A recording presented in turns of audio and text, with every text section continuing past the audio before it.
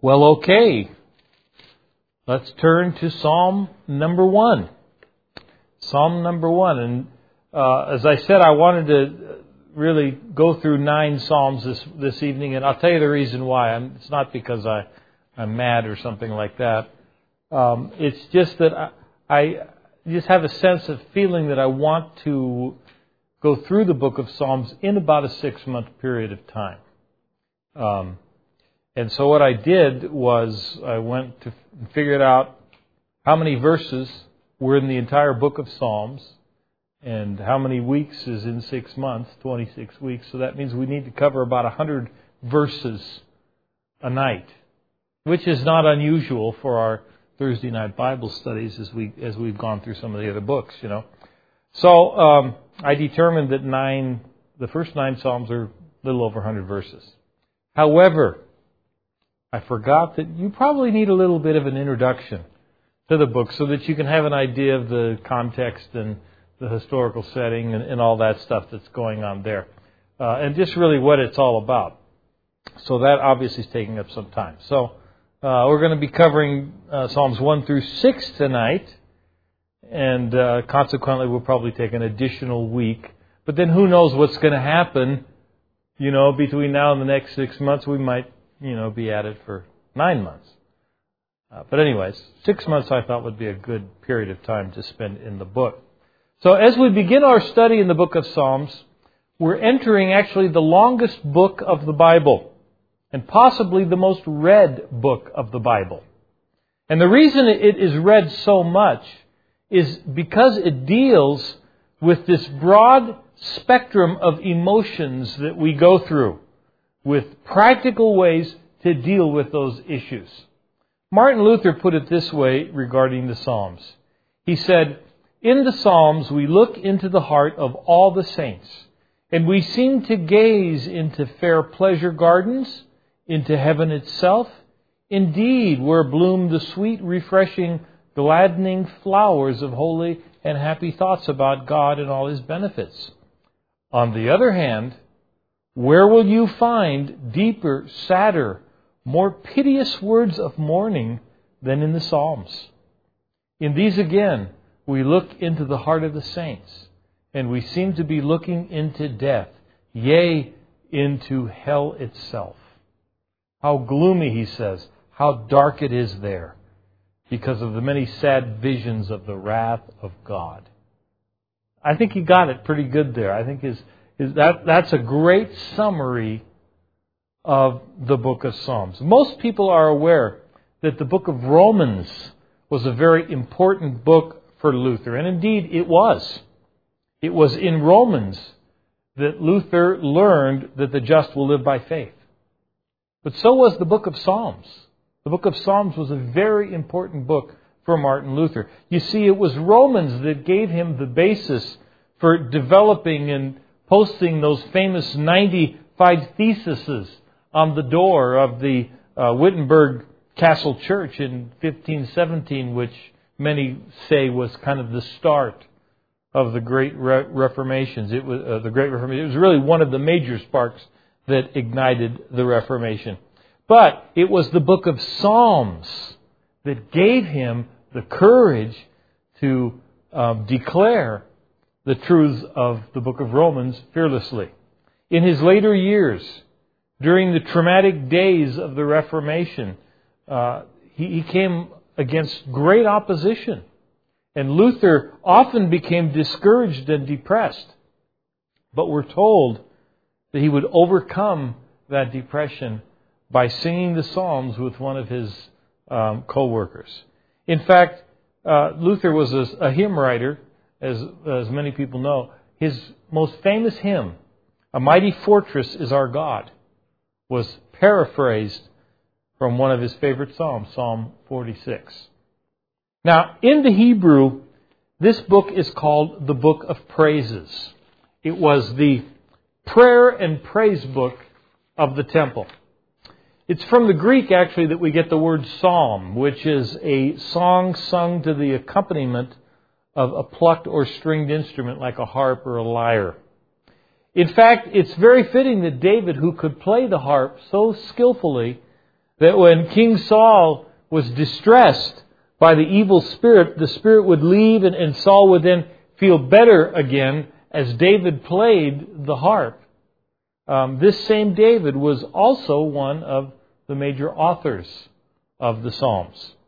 The Psalms were not written by one person, but actually several different people. The most notable, of course, is David, who is called the sweet psalmist of Israel in 2 Samuel 23, verse 1. David wrote at least 75 of the Psalms.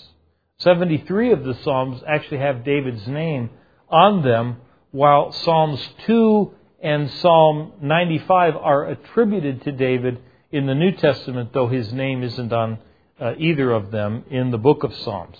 Asaph wrote 12 of the Psalms. The sons of Korah wrote 10. Solomon wrote 2.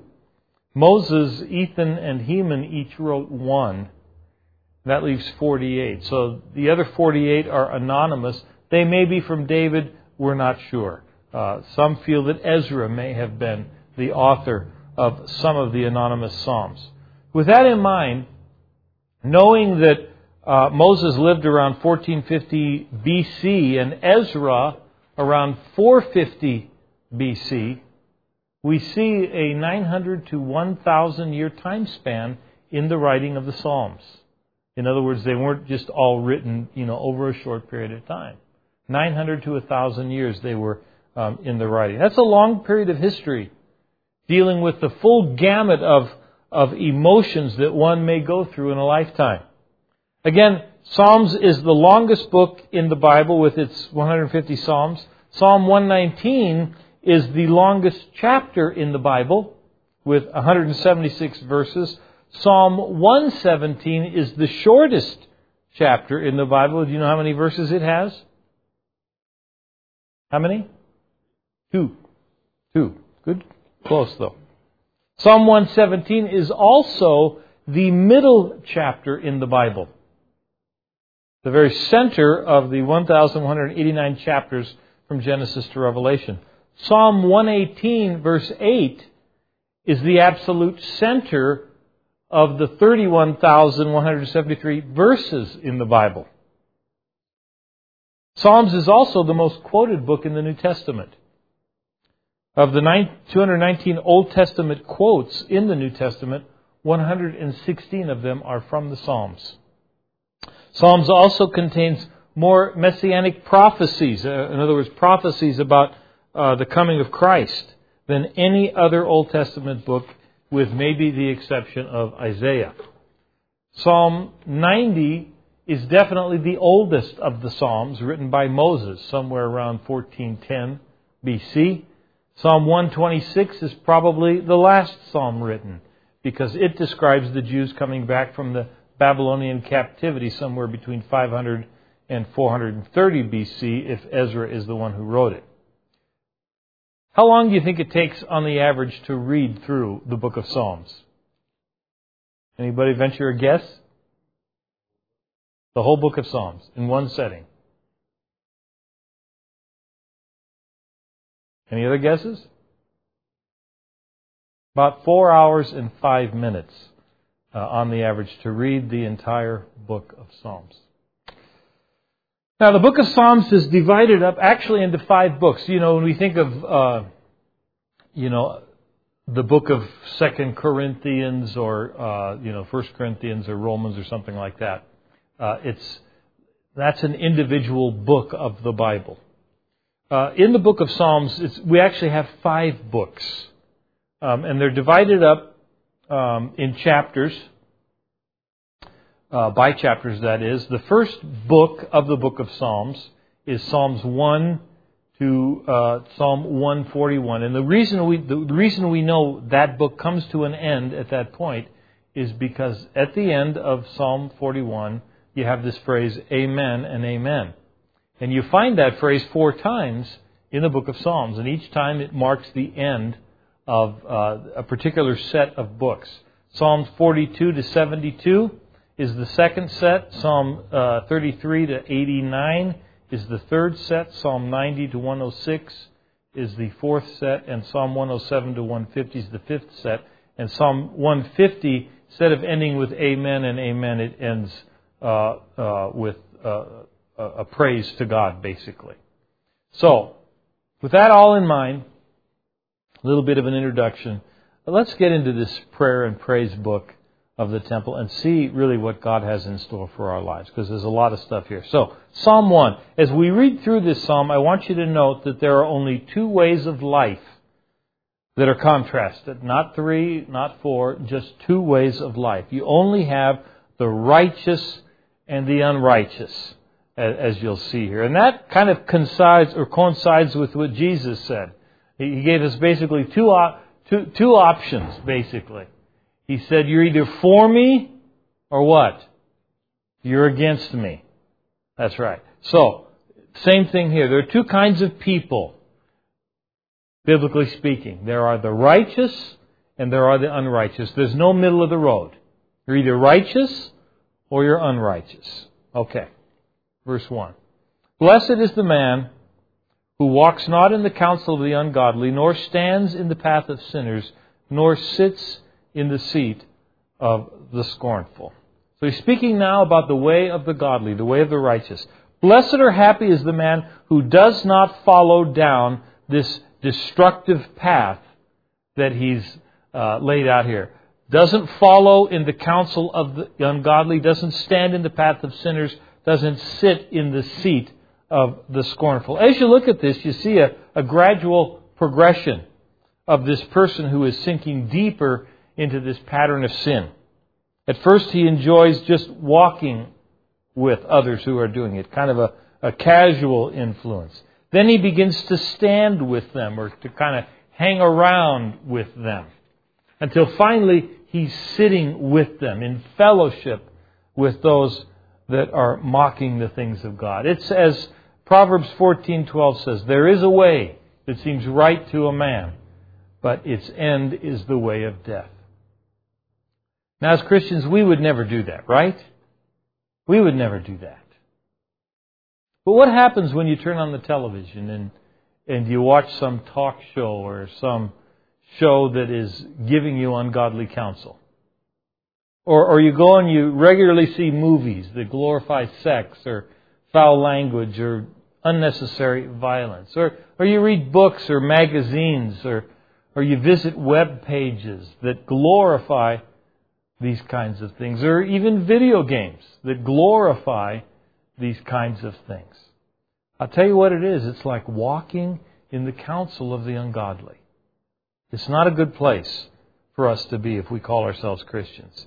He says, verse 2, but his delight is in the law of the Lord, and in his law he meditates day and night. True happiness is found in obedience to his word as we meditate on the word of God. Joshua 1:8 says, this book of the law shall not depart from your mouth, but you shall meditate in it day and night, that you may observe to do according to all that is written in it. For then you will make your way prosperous, and then you will have good success. The word meditate there means kind of to chew the cud. So we're not just to casually read the Word. I mean, reading the Word is good. If you read it casually, it's still going to have some benefits to it. But he's saying here that we need to take it a step farther. We need to meditate on it. We need to chew on it, if you will. Chewing the cud.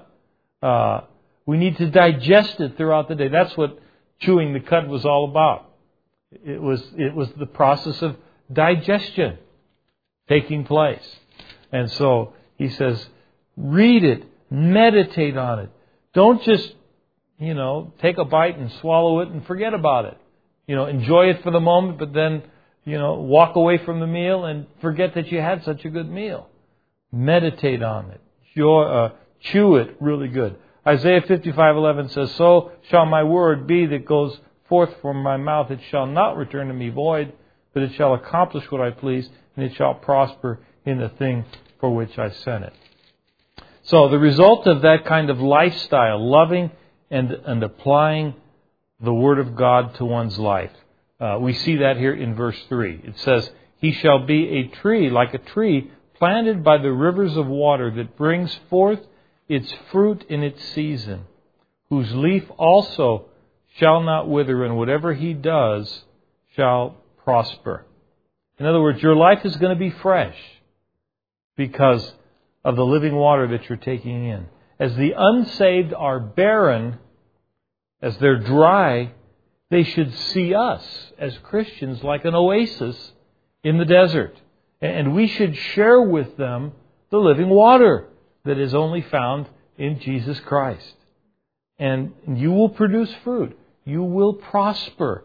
Not because of you, but because of Him.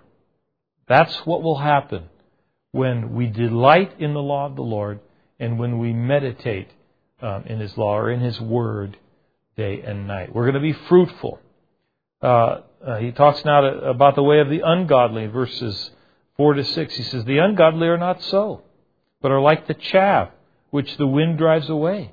Therefore the ungodly shall not stand in the judgment, nor sinners in the congregation of the righteous. For the Lord knows the way of the righteous, but the way of the ungodly shall perish." On the other hand, the ungodly, they're like chaff. And chaff is just that worthless part of the grain, the husk of the grain, if you will, that's blown away during the process of the winnowing. The only thing that is left during the winnowing process is the grain, or the fruit, you might say. And folks, you can't fool God. We can't fool God. He knows who are His, those who love Him and those who don't. And He will separate the wheat from the chaff, the wheat from the tares, if you will, or the true from the false. So, we have the way of the godly and the way of the ungodly represented here. We all have to ask ourselves what path in life we are traveling. Have we entered through the narrow gate that leads to the path of the godly? Or have we entered in through the broad gate that leads to the path of the ungodly, the one that's headed to destruction? If you say you're on the path of the righteous, then that leads to a few more questions. Do you display evidence of a changed life that authenticates your profession? Are you experiencing God's favor? Are you living a separated life that's distinct from the beliefs and the behavior of the ungodly? Have you made a break from the world? Do you really delight in the Lord and want to obey His Word? You know, those are just some questions. That the answer to those questions, I think, reveals the path that we're really walking on.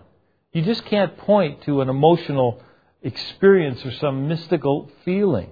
You have to be able to point to what David, or the writer of Psalm 1, says here in verse 3. Fruit. You have to be able to point to fruit. The authenticity of our faith is proven by the fruit that we produce. Fruit is the test of salvation. That includes a desire to be holy, Christ-like, one who seeks to do good things, one who wants to serve and give and worship. We're not talking about perfection in any of these things, obviously, but a desire to want them and to evidence that we're moving in that direction. So that's Psalm 1. And, you know, each one of these Psalms could have probably 2 or 3 sermons preached out of them, but we don't have that kind of time. So, Psalm 2 is a messianic psalm that points to the kingdom age. Messianic psalm is a psalm that speaks about Christ, speaks about the coming of Christ. Maybe His first coming, maybe His second coming. But this one speaks about Him. And also, according to Acts 4:25, we're told that David wrote this psalm. It's not told us there at the heading of it, but in Acts 4:25, it clearly says there that David wrote this psalm. And you will see that in this psalm is really a conversation taking place between the Father, the Son, and the Holy Spirit, the Trinity, in other words. So let's look first at man's rebellion against God in verses 1 to 3. Why do the nations rage and the people plot a vain thing? The kings of the earth set themselves, and the rulers take counsel together against the Lord and against His anointed, saying, "Let us break their bonds in pieces and cast away their cords from us. So this is the foolishness of rebellious man. He wants to fight against God and His anointed, it says there, or the anointed there is the Messiah, which is translated Christ in the Greek. So when does this battle take place? When does this fight against God take place? Well, at the end of the tribulation period, I believe, and just prior to the start of the kingdom age. I think that this is a reference to the prelude to the battle of Armageddon. In Revelation 19:19 we read, "And I saw the beast, the kings of the earth, and their armies gathered together to make war against him who sat on the horse and against his army." And I think that's what these three verses are talking about. This has been the foolish plan of man, to break away from God under no one's authority except their own. Because they refuse the truth, God will give them over to a lie in which they will believe. The lie that they've concocted. They truly believe that they can win this battle against God. Also notice that they say, "Let us break their bonds." Look at that, verse 3. "Let us break their bonds in pieces." Speaking not of just God, but their being plural, the Father, the Son, and the Holy Spirit, I believe. It's the Trinity that we see emerge from these verses. Now let's look at the response of God. "He who sits in the heavens shall laugh. The Lord shall hold them in derision. Then He shall speak to them in His wrath and distress them in His deep displeasure." Now, it's kind of a picture of God sitting on the throne laughing. So you wonder, why does God laugh? Well, it's kind of a poetic representation here. But I think that it's intended to communicate to us the absurdity of what is taking place here. His creation, the very creation of God, the people that God Himself created, the ones that He breathed life into and gave freedom, they're trying to rebel against Him, their Creator. It's not really a funny kind of a laugh, but it's a deriding sort of a laugh, I think. You see, this is no real battle for God. This isn't a challenge for Him, because He's just going to judge them according to His Word. Revelation 19:21 says, "And the rest were killed with the sword which proceeded from the mouth of Him who sat on the throne." But we know what that sword is. Hebrews 4:12 tells us that... I'm sorry, not Hebrews 4:12. Ephesians chapter 6 tells us that give it to me, Greg. I'm having a blank here. Yeah, the sword of the Spirit, which is the Word of God. Exactly. Thank you. So Jesus is just going to speak the Word. There's not going to be any battle. There's not going to be any clashing of weapons. There's not going to be any bombs, except the bomb of His Word. His Word is going to, take care of His enemies. He's going to speak the Word and they're going to be toast, essentially.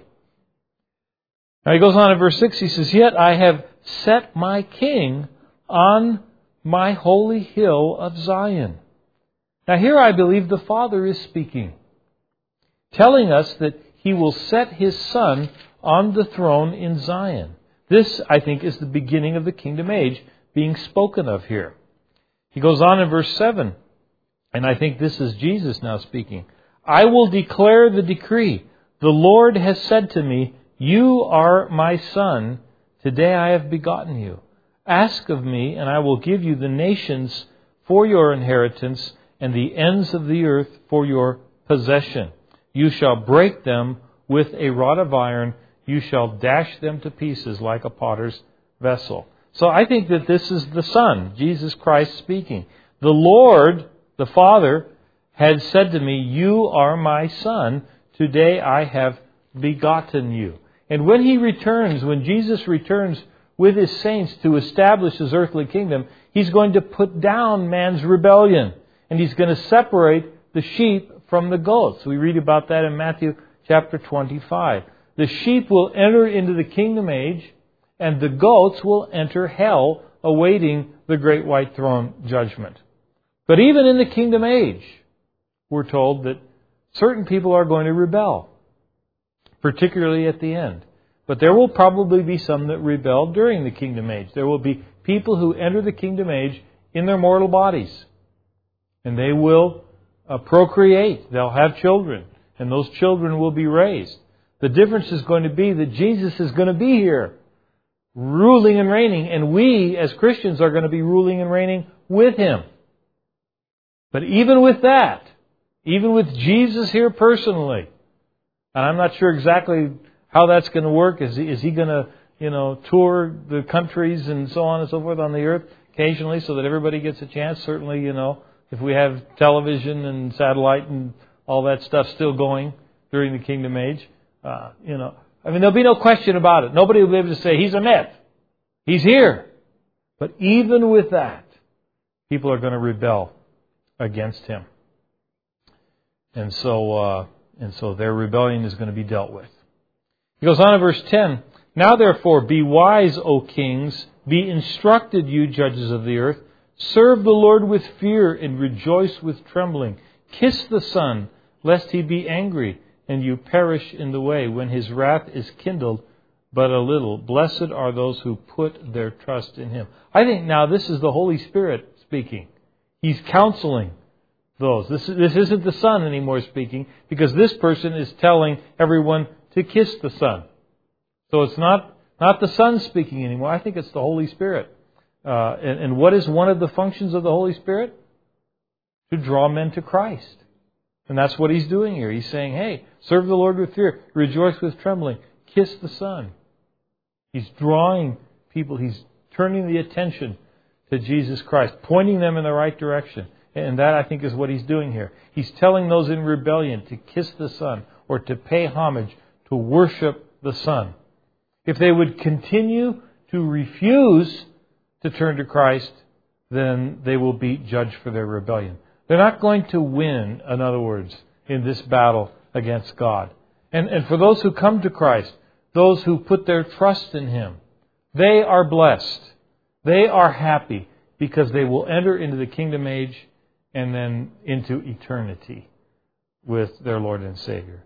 And that is truly God's desire, that all would come to the saving knowledge of Him. But tragically, many will not, and many will gather in battle against Him. But they won't win, according to this psalm. Psalm 3. This psalm was written during the time that Absalom rebelled against his father David, trying to usurp the throne from him. And as Absalom was coming from Hebron to Jerusalem to take over the kingdom in his revolt, David was fleeing so that no blood would be shed in Jerusalem. David did not want a war to take place in Jerusalem. And it is out of this turmoil that David wrote this psalm. And this is the first psalm that we have a little header to there. It says, a psalm of David when he fled from Absalom, his son. So, first of all, let's read about David's trouble and his protection. Lord, how they have increased who trouble me. Many are they who rise up against me. Many are they who say of me, there is no help for him in God. David's troubled by what is happening to him and is crying out to God for help. His enemies have increased. They saw David down, and they were going to take advantage of that situation. And not only were their numbers intimidating, but apparently their words were very disheartening to him. They were telling David that he's only getting what he deserved, and because of that, God was not going to help him. There's no help for me in God. And perhaps David did feel that he was getting what he deserved. Maybe he felt that his sin with Bathsheba and the killing of her husband Uriah had brought this upon his life. Or maybe that, he had been a bad father. Absalom was rebelling against him. Why? Why would a son rebel against his father like this? And as he was leaving the city of Jerusalem, Shimei began cursing David and throwing rocks down upon him. When Abishai saw this, he couldn't take it any longer, and he asked permission from David that he might go and cut Shimei's head off. But I think David's response is very interesting in this context. In 2 Samuel 16:10-11, we read, "But the king said, 'What have I to do with you, you sons of Zeruiah? So let him curse, because the Lord has said to him, curse David. Who then shall say, why have you done so?' And David said to Abishai and all his servants, 'See how my son who came from my own body seeks my life. How much more now may this Benjamite? Let him alone and let him curse, for so the Lord has ordered him.'" David was feeling guilty. He was feeling like he deserved this. At least he was feeling that it was a possibility. So in the beginning, he felt that maybe he had brought this situation on himself by his own sin. But then notice verses 3 and 4. "But you, O Lord," he says, "are a shield for me, my glory, and the one who lifts my head. I cried to the Lord with my voice, and He heard me from His holy hill." Here is where David found his comfort. In the Lord. God was the shield that protected him from danger. God is the one who raised David up and brought him the glory that was due his position as king. And God made several promises to David that his throne would never end, and that there would be somebody from his family sitting on his throne for eternity. And God is the one who lifts David up. He raises his head so that he can look to the Lord where there's comfort. And you know what? And when we realize that God is our shield, when we call out to Him, we can be comforted, knowing that God hears us. When David calls out to the Lord, notice what he is able to do. Verse 5. "I lay down and slept. I awoke, for the Lord sustained me. I will not be afraid of 10,000s of people who set themselves against me all around." Isn't that wonderful? This tells me that David cast his cares and his anxieties on the Lord. And since he trusted in God, he was able to rest. He was able to sleep. You know, it's difficult to sleep when you're anxious and when you're troubled, which is why we're to give our anxieties to God. He can handle them. He has big shoulders. He is capable of dealing with it. And as we do this, the result will be peace. Isaiah 26:3 says, "You will keep him in perfect peace, whose mind is stayed on you, because he trusts in you." David started out in despair, and now he is secure in the Lord. He's not going to fear, even if he's surrounded by 10,000 of his enemies. Why? Because he knows that God is greater than even 10,000 of his enemies. Notice David's prayer, verse 7. "Arise, O Lord, save me, O my God, for you have struck all my enemies on the cheekbone. You have broken the teeth of the ungodly. Salvation belongs to the Lord. Your blessing is upon your people." David ends the psalm with this cry of victory. Salvation belongs to the Lord. Hallelujah. Does that excite you? And not just salvation from the penalty of our sins, but salvation from the troubles that we face throughout our lives.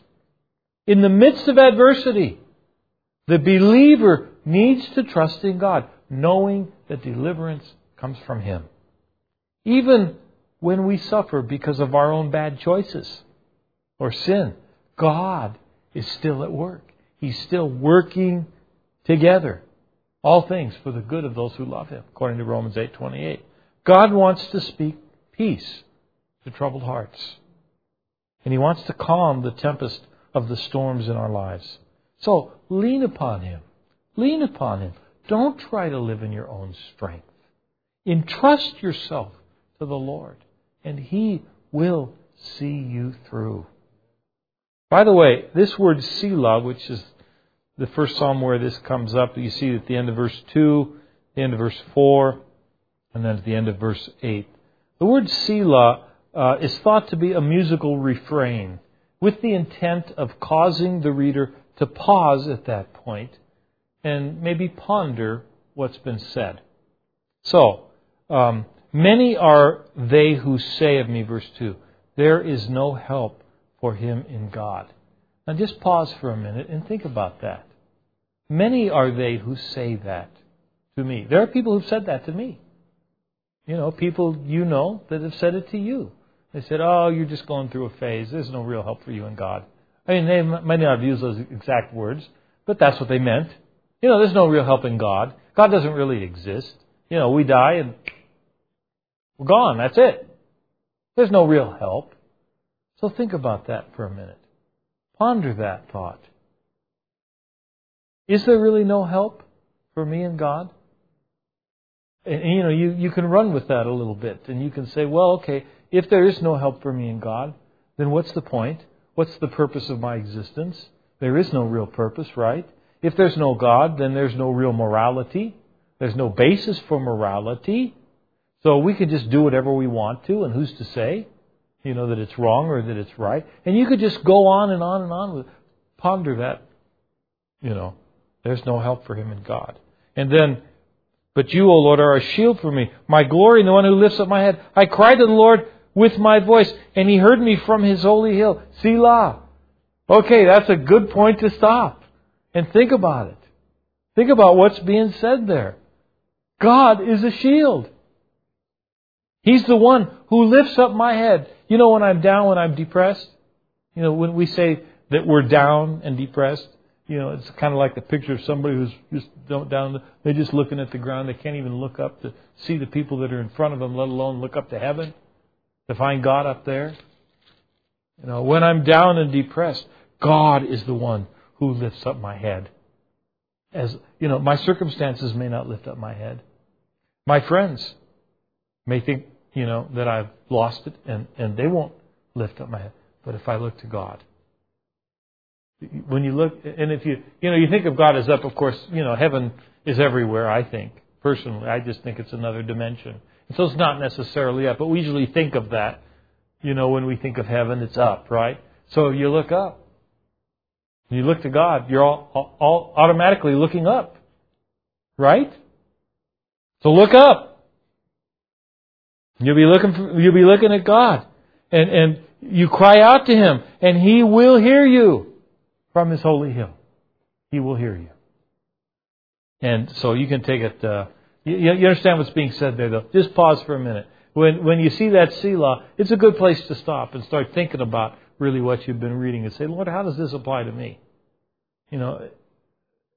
I may not be going through this right now, or maybe I am. What are you saying to me through this? It's a good way to use the Psalms in our devotional time and use that word Selah. Normally we just pass over it, but stop. Consider it. Ask God what He might be saying to you. Okay, Psalm 4. It's thought that Psalm 4 is actually closely related to Psalm 3, also having come from the rebellion of Absalom. Let's read about David's prayer and his challenge. Verse 1. Here, to the chief musician with stringed instruments, a psalm of David. Hear me when I call, O God of my righteousness. You have relieved me in my distress. Have mercy on me and hear my prayer. So David's cry for help to God was really based on how the Lord has cared for David in the past. Notice that. Hear me when I call, O God. You have relieved me in my distress. He's pointing back to the past. So now, since you relieved me then, essentially he's saying, I'm asking for your help again. He's going back and he's saying, you've relieved me. So, you see, as we look to the past and how God has sustained us, It gives us confidence in the present situations that we find ourselves in and the prayers that we lift up to Him. God wants us to call upon Him. Psalm 50 verse 15 says, "Call upon me in the day of trouble. I will deliver you, and you shall glorify me." So we need, first of all, to call on Him. Every day we need to call on Him. Verse 2, "How long, O you sons of men, will you turn my glory to shame? How long will you love worthlessness and seek falsehood? But know that the Lord has set apart for Himself him who is godly. The Lord will hear when I call to Him." David here is kind of speaking to his enemies. He's kind of rebuking them for taking away his glory or his authority as being king. And essentially that's what Absalom did. It started with Absalom. Remember when he was undermining David, his father, in 2 Samuel chapter 15, verse 6, we're told, "So Absalom stole the hearts of the men of Israel." He was usurping the kingship of David. He was trying to draw men over to himself, turning David's glory into shame, if you will. Now, others were picking up on this rebellious attitude of Absalom, and their words were worthless. Their words were false, according to what David said there in verse 2. "How long will you love wickedness and seek falsehood?" In verse 3, David is telling them that if they don't know who they're messing with, they don't know who they're messing with. After all, David's a child of God. And if they continue down this path, he's going to go and tell his dad, because he's my father, And God will not only hear his cry, but He's going to defend me, David is saying there. And folks, we too are His children. We too are His children, adopted into His family through Jesus Christ. And so when we go to Him in humility and repentance, God will hear our cry and He'll respond to our need. And you can be just as confident of that as David is being confident here. He goes on in verse 5 as he counsels himself. And this is interesting. I think this isn't David talking to others now. He's talking to himself. And notice what he says. He says, "Be angry and do not sin. Meditate within your heart on your bed and be still. Offer the sacrifices of righteousness and put your trust in the Lord." He's giving himself advice.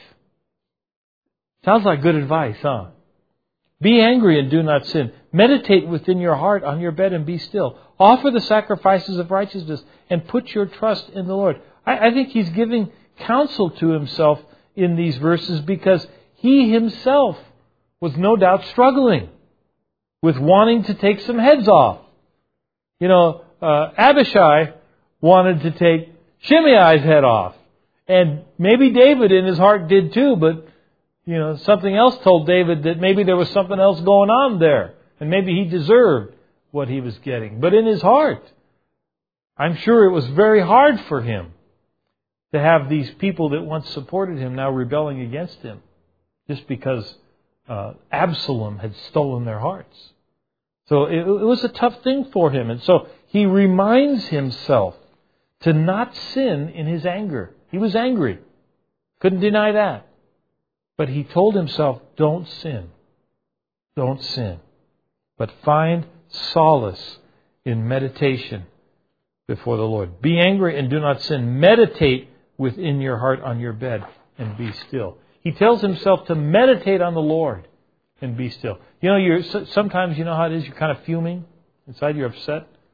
An injustice has been done, or a loved one has been hurt, or somebody has said cruel things to you that are not right. And you're angry. And you're seething inside. David says, be angry, but don't sin. In other words, be careful how you express that anger. Be angry and don't sin. So what else should you do? You should just hold it in. And of course the psychologists are telling us that, when you suppress your anger, when you, deny it or something like that, that's not psychologically healthy. And maybe that's true. So what's the alternative? If I can't express my anger, if I can't vent my anger, if that would then cause me to sin, what's the alternative? He says, meditate on the Lord. and be still. And then he says to offer the sacrifices of righteousness. What are these sacrifices of righteousness? David tells us in Psalm 51 verse 17, he says, the sacrifices of God are a broken spirit, a broken and a contrite heart. These, O God, you will not despise. What does that mean? Well, he needed to entrust himself to the Lord for sure. But we need broken and contrite hearts. When we start thinking that we're the only ones who are right, and the ones who are wronging us are the only ones who are wrong, we're wrong about that, aren't we? It takes two to tango. It takes two people to fight, not just one. It takes two people to have a disagreement, not just one. And so sometimes what we really need to do is say, Lord, I'm a sinner. Forgive me of my sin, a broken and a contrite heart. Get right before the Lord yourself. Remove the log out of your own eye. Then maybe you can help your friend or your enemy remove the speck out of his. But it's an interesting thing. When we approach conflict with pride, with anger, with, I'm going to tell him a thing or two, what does that do? Does it solve the problem? Seldom. Never. Really. It just escalates it, right? But if we approach it with a contrite heart, a broken spirit, a broken and a contrite heart, but much better chance of getting a positive result. Maybe not immediately, but over time.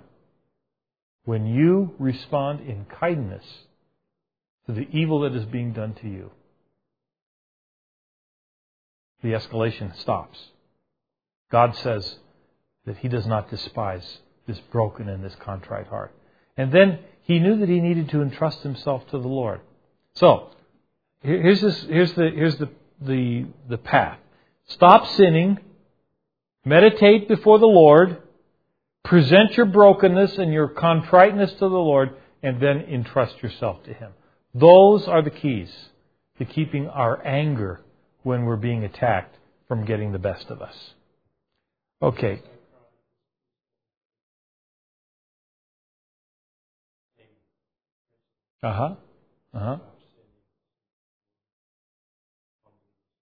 Right. Exactly.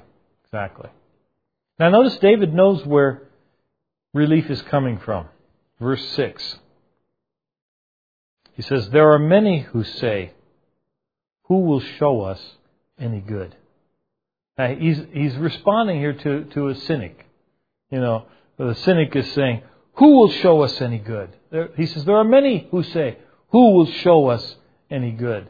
Notice how he responds to this cynical attitude. He goes on and he says, Lord, lift up the light of your countenance upon us. You have put gladness in my heart, more than in the season that their grain and wine increase.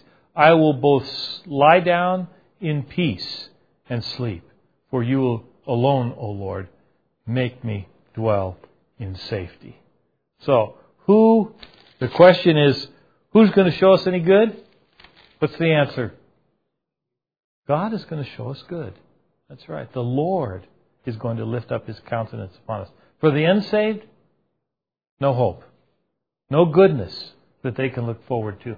But for the saved, the light of God shines down upon us and puts gladness into our hearts. No matter what happens, in prosperity and in poverty, in good times and in bad, God still puts that joy in our hearts. The end result is rest and peace, because there is true joy that is not dependent upon circumstances, but it's found in the Lord. Paul said in Romans 14:17, for the kingdom of God is not eating and drinking, but righteousness and peace and joy in the Holy Spirit. You see, when you lie down in peace, it leads to restful sleep because of our trust in the Lord. When you lie down in turmoil, it doesn't lead to restful sleep. It leads to unrestful waking. So peace, And none of us here have any reason for not getting a good night's rest. If we're trusting in the Lord, right? So make verse 8 a promise that you claim for yourself tonight before you go to bed. I will both lie down in peace and sleep. For you alone, O Lord, make me dwell in safety. The cure for insomnia. The Lord. Psalm 5.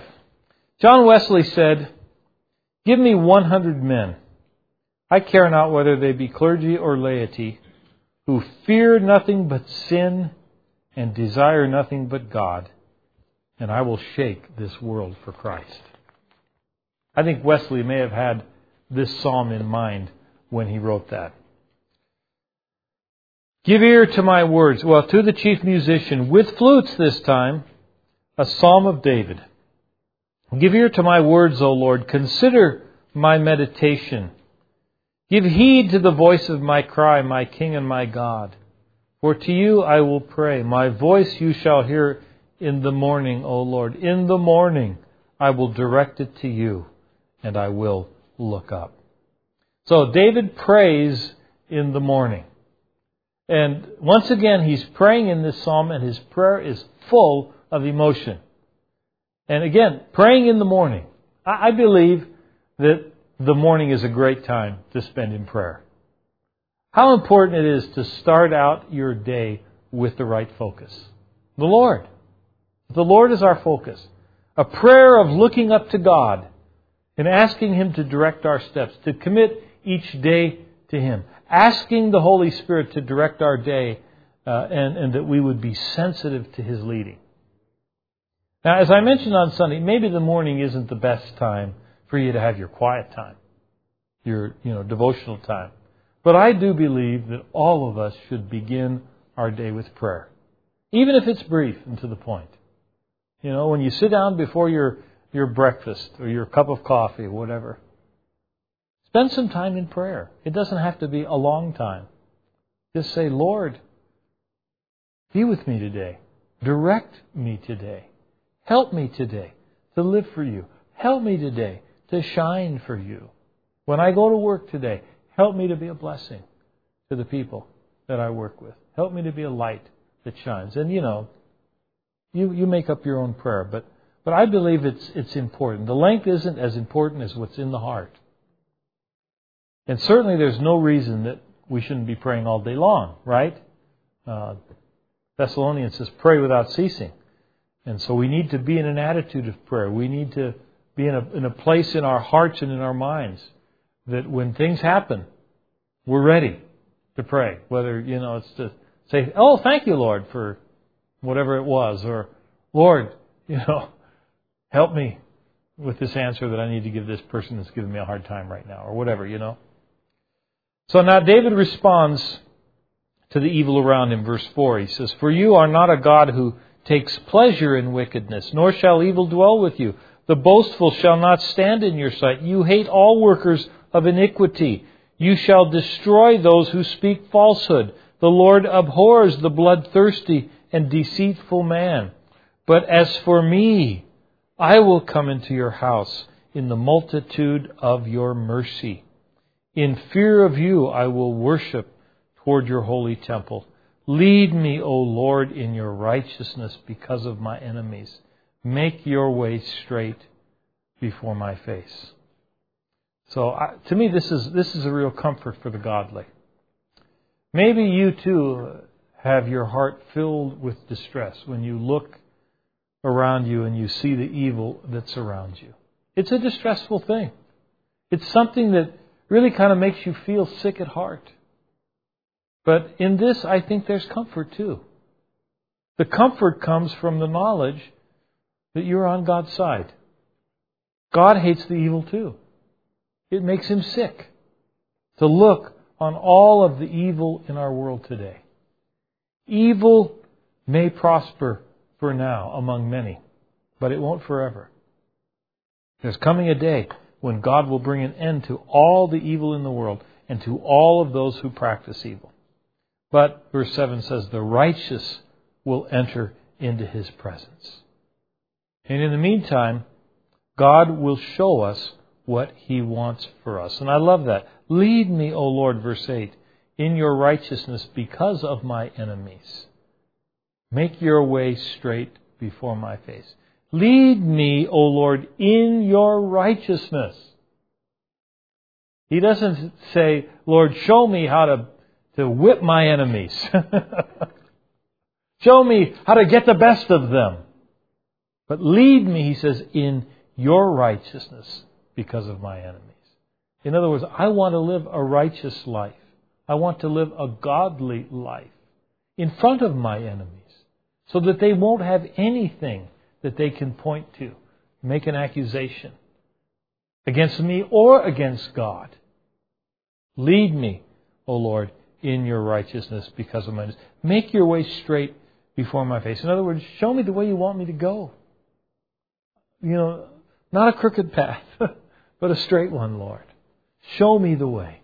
Make your path, your way, straight before me. In other words, help me to see it clearly. I need signs. I need road signs. They help me get from point A to point B. Now, initially, after you've gone that path several times, you can do it without the signs, right? But, when my directions on my, bus manifest say, pick up this person at such and such an address on this street. If I don't know where that's at, I need directions. And, street signs are helpful. Some of these streets here in Cle Elum, the signs have, gone bye-bye.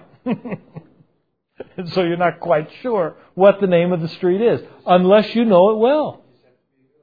You just have to be a good old boy. That's right. Or you go to God and ask Him to make His way, His path, straight before your face.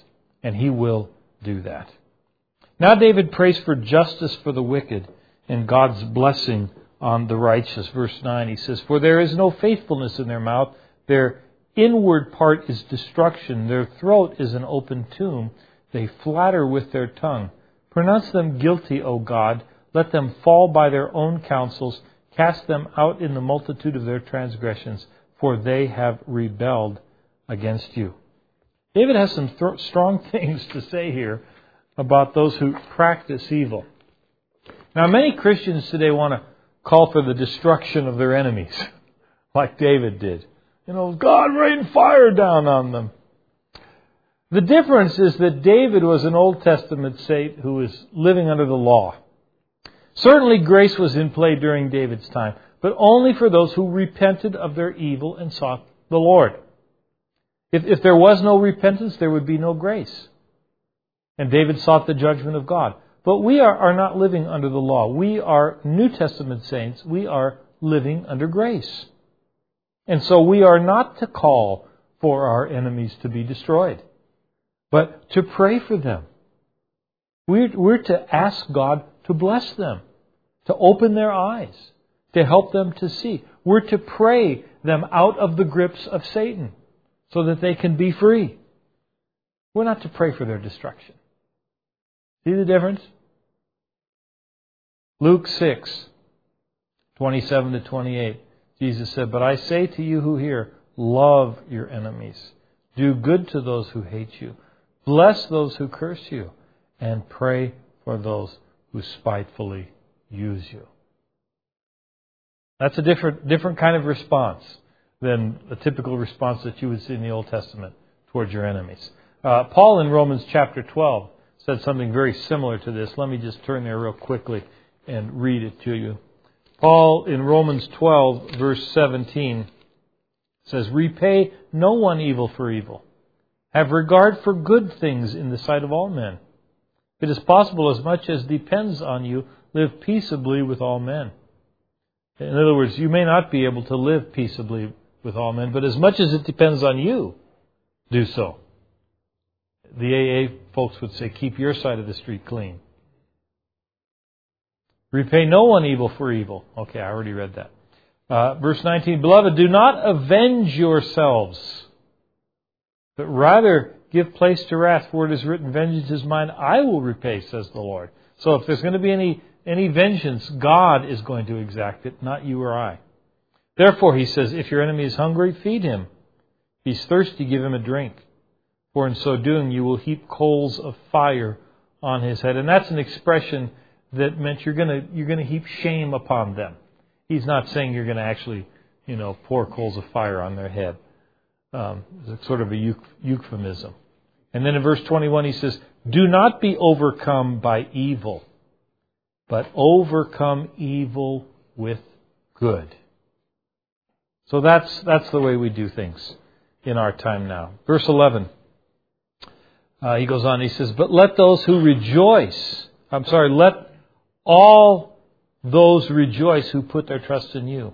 Let them ever shout for joy because you defend them. Let those also who love your name be joyful in you. For you, O Lord, will bless the righteous. With favor you will surround him as with a shield. So as Christians, there should be a joy in our hearts and a smile on our face because we're on God's side. And that's good. He's defending us. He surrounds us with a shield. He's protecting us from our enemies. And in knowing that truth, should we keep silent? Should we keep silent? Of course not. We have the gospel. We have the good news. And we should shout for joy, letting the whole world know the wondrous things of God. Look at the list of benefits. Gladness, joy, protection, rejoicing, blessing, God's favor. These are the things that belong to the one who seeks the Lord. What a great way to start your day. Putting things in the proper perspective and asking God for direction. That's what David has done here in this psalm. Okay, last psalm, Psalm 6, to the chief musician with stringed instruments on an 8-stringed harp, a psalm of David. So this is the first of what are called the penitential psalms, as David is repenting and crying out for God's mercy to come upon his life. There are 7 of these penitential psalms, Psalm 6, 32, 38, 51, 102, 130, and 143 are psalms of repentance or penitential psalms. David is going through both physical and emotional sufferings, and his enemies still want him dead. And as you read this, it seems that David believes that he's being chastened for some sin or something that he has done to displease the Lord. So let's look first at his agonized plea. O Lord, do not rebuke me in your anger, nor chasten me in your hot displeasure. Have mercy on me, O Lord, for I am weak. O Lord, heal me, for my bones are troubled. David's cry to God is to put an end to this chastisement because he doesn't think that he can take any more. His whole body ached. It's like signs of a sickness. If you read this, it sounds like he's sick. His body was aching. He knows he's being rebuked and chastened, so he seeks God's mercy to come upon his life, which, is really an admission of guilt of some sort. It's good to go before the Lord, to make sure your heart is right, instead of making excuses for your sin. We live in a society that has perfected the art of making excuses why we broke the law or why we did something wrong. God is not looking for excuses. He's looking for repentance, a change in heart, a change in direction. And, we see it when we see our kids fighting. They're bickering back and forth, why did you hit Johnny? Because he hit me first. Well, okay, say you're sorry. Why should I say I'm sorry? He hit me. That's the only reason I hit him. Well, say you're sorry anyways, because you shouldn't have hit him back again. And we know to give that kind of advice to our kids. But what about when we do it ourselves as adults? One person shouts, the other person shouts a little louder. One person pushes, the other one pushes a little harder. Isn't that the same thing that we were correcting our kids for? And yet we're doing it as adults, but we're saying we're justified. We're justified because they started it. It's childish. It's sin too. Yeah. So, Go before the Lord. Make sure your heart is right instead of trying to make excuses.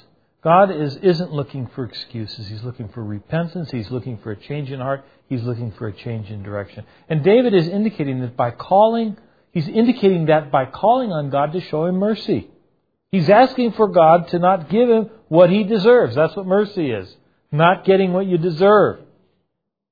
So by asking for mercy, he's actually acknowledging his guilt for something, and he's indicating his repentance. At the same time, we know that God's chastening hand is not primarily a mark of his displeasure, but it's a mark of adoption. That's right. That's right. Hebrews 12:7 makes that clear, that chastening is evidence of our adoption. If you endure chastening, God deals with you as with sons. For what son is there whom a father does not chasten? When God corrects us, it doesn't feel pleasant, but it is good. And it's for our good. God chastens or He disciplines those He loves. You see, it may not be something that we did wrong, but it may be something that God is preparing us for, that He knows is coming into our lives in the future. And so He's chastening us now. He's disciplining us now. He's preparing us. Just as an army goes into preparation before they go into battle. They're learning discipline. They're learning how to follow orders. They're learning how to hang tough in the difficult times. So sometimes God takes us through those difficult times, not because we've done something wrong, but to prepare us for something that's coming in the future. Verse 3 says, "My soul also is greatly troubled. But you, O Lord, how long?" Does that sound like some place you've been before? I know I have. As you're going through these dark times, it seems like they're never going to come to an end. God seems distant. It seems like He's not answering your prayers. What should you do? Walk by faith and fall back on the things or the truths that you know of God. That He loves you and that He'll never leave you or forsake you, and so on. And in a few verses, we will see David's response to this time of blackness of soul in his life. It goes on in verse 4. He says, "Return, O Lord, deliver me. O save me for your mercy's sake. For in death there is no remembrance of you. In the grave, who will give you thanks?" Now David is saying that if he dies, then how can he represent God and praise Him? If he was alive, he could tell others of the glory of God, but in the grave he's silent. Notice he says, in death there's no remembrance of you. What does he mean by that? Well, it would be wrong to take these agonized words of David as evidence that there's no life beyond this life. And some people have actually done that. For in death there is no remembrance of you. In the grave, who will give you thanks? Some would say there's no life. Some would say, teach from this the doctrine of soul sleep. But you know what? I don't think that's what we're supposed to take from this, especially when you compare it with the whole Bible. The statements in the New Testament about life beyond this life indicate that to be absent from the body is to be present with the Lord. There is a consciousness in death, the death of this body. The life continues in the Spirit. And so David is just a little... He's got things a little messed up here. All right. I think it's partially because of his agony that he's going through. Earlier, when he talked about the son that he had, the first son that he had through Bathsheba, he indicated to us there that he believed that when he died, he was going to go be with that son. You know, he said, my son can't return to me, but I will go to him. So he did have a sense of consciousness beyond the grave. But in this particular place, I think he's just a little, confused, and he's agonized over it. And the Old Testament has a sort of a shadowy understanding of the world beyond. Sometimes it shows a clear confidence, like Job in 19 verse 25, and sometimes it has the uncertainty that David shows here. 2 Timothy 2:10 says that Jesus brought life and immortality to light through the gospel. The understanding of the afterlife was murky at best in the Old Testament. But Jesus let us know more about heaven and hell than anybody else could. Jesus could do this because He had first-hand knowledge of the world beyond. That's where He'd come from, right? David's point isn't to present a comprehensive theology here of the world beyond. He is in agony. He's fearing for his life. And he knows that he can remember God and he can give Him thanks now. He doesn't have the same certainty about the world beyond. So he asks God to act according to the certainty that he does have. Lord, I want to be able to thank You and give You praise now. And we can do the same thing. We don't always know why things are the way they are. But when we're in that situation, we just need to fall back on the things that we do know. And one of the things that we do know is we're supposed to trust in God. And we're supposed to praise Him even in the hard times. Verse 6. I am weary with my groaning. All night I make my bed swim. I drench my couch with my tears. My eye wastes away because of grief. It grows old because of all my enemies. Inwardly, David was devastated. His life was in turmoil.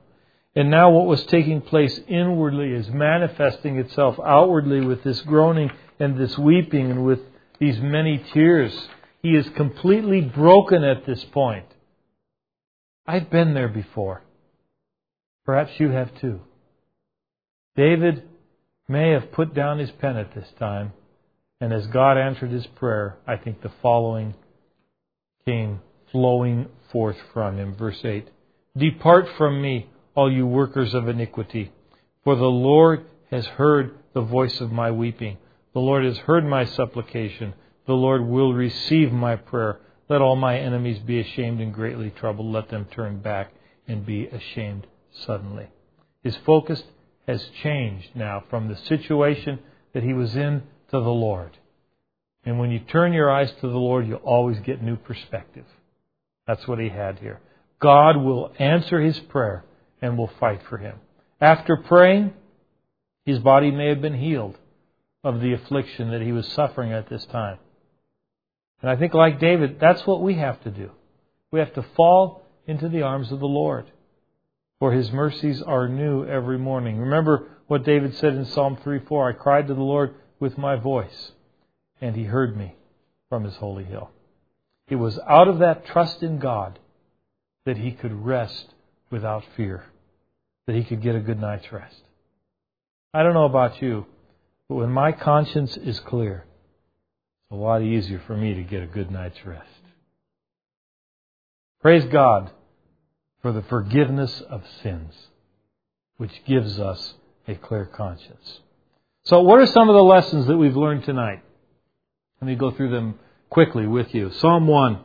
Let's stay away from the counsel of the ungodly, and let's walk in the counsel of the Lord found in the Word of God. Psalm 2. You can't win any battle against the Lord. The only way to be happy and blessed in this life and the next is to surrender your life to the Lord. Psalm 3. When we realize God is our shield and we call out to Him, we can be comforted knowing that God hears us, and as we give our anxieties to God, He will give us His peace. By the way, Philippians 4 has a couple of verses in there that address that as well. Psalm 4. For the unsaved, there's no hope.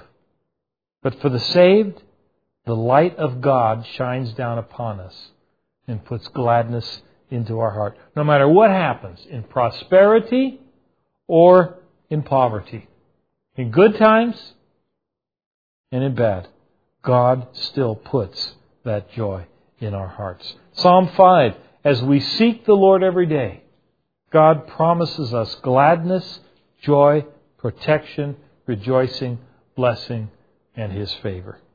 And finally from Psalm 6, when we confess our sins and ask God for His mercy, He will heal us. He will cleanse our conscience. And He will give us a confidence to serve Him again. Praise the Lord. Amen. Thank you, Lord, for your word tonight. Thank you for the tremendous comfort and hope that we find in these Psalms. We look forward to our continued study in this book. Help us, Lord, to keep you front and center. Help us to ever place our trust in you, no matter what the circumstances around us. Help us to look to you and to be filled with your peace. In Jesus' name we pray. Amen.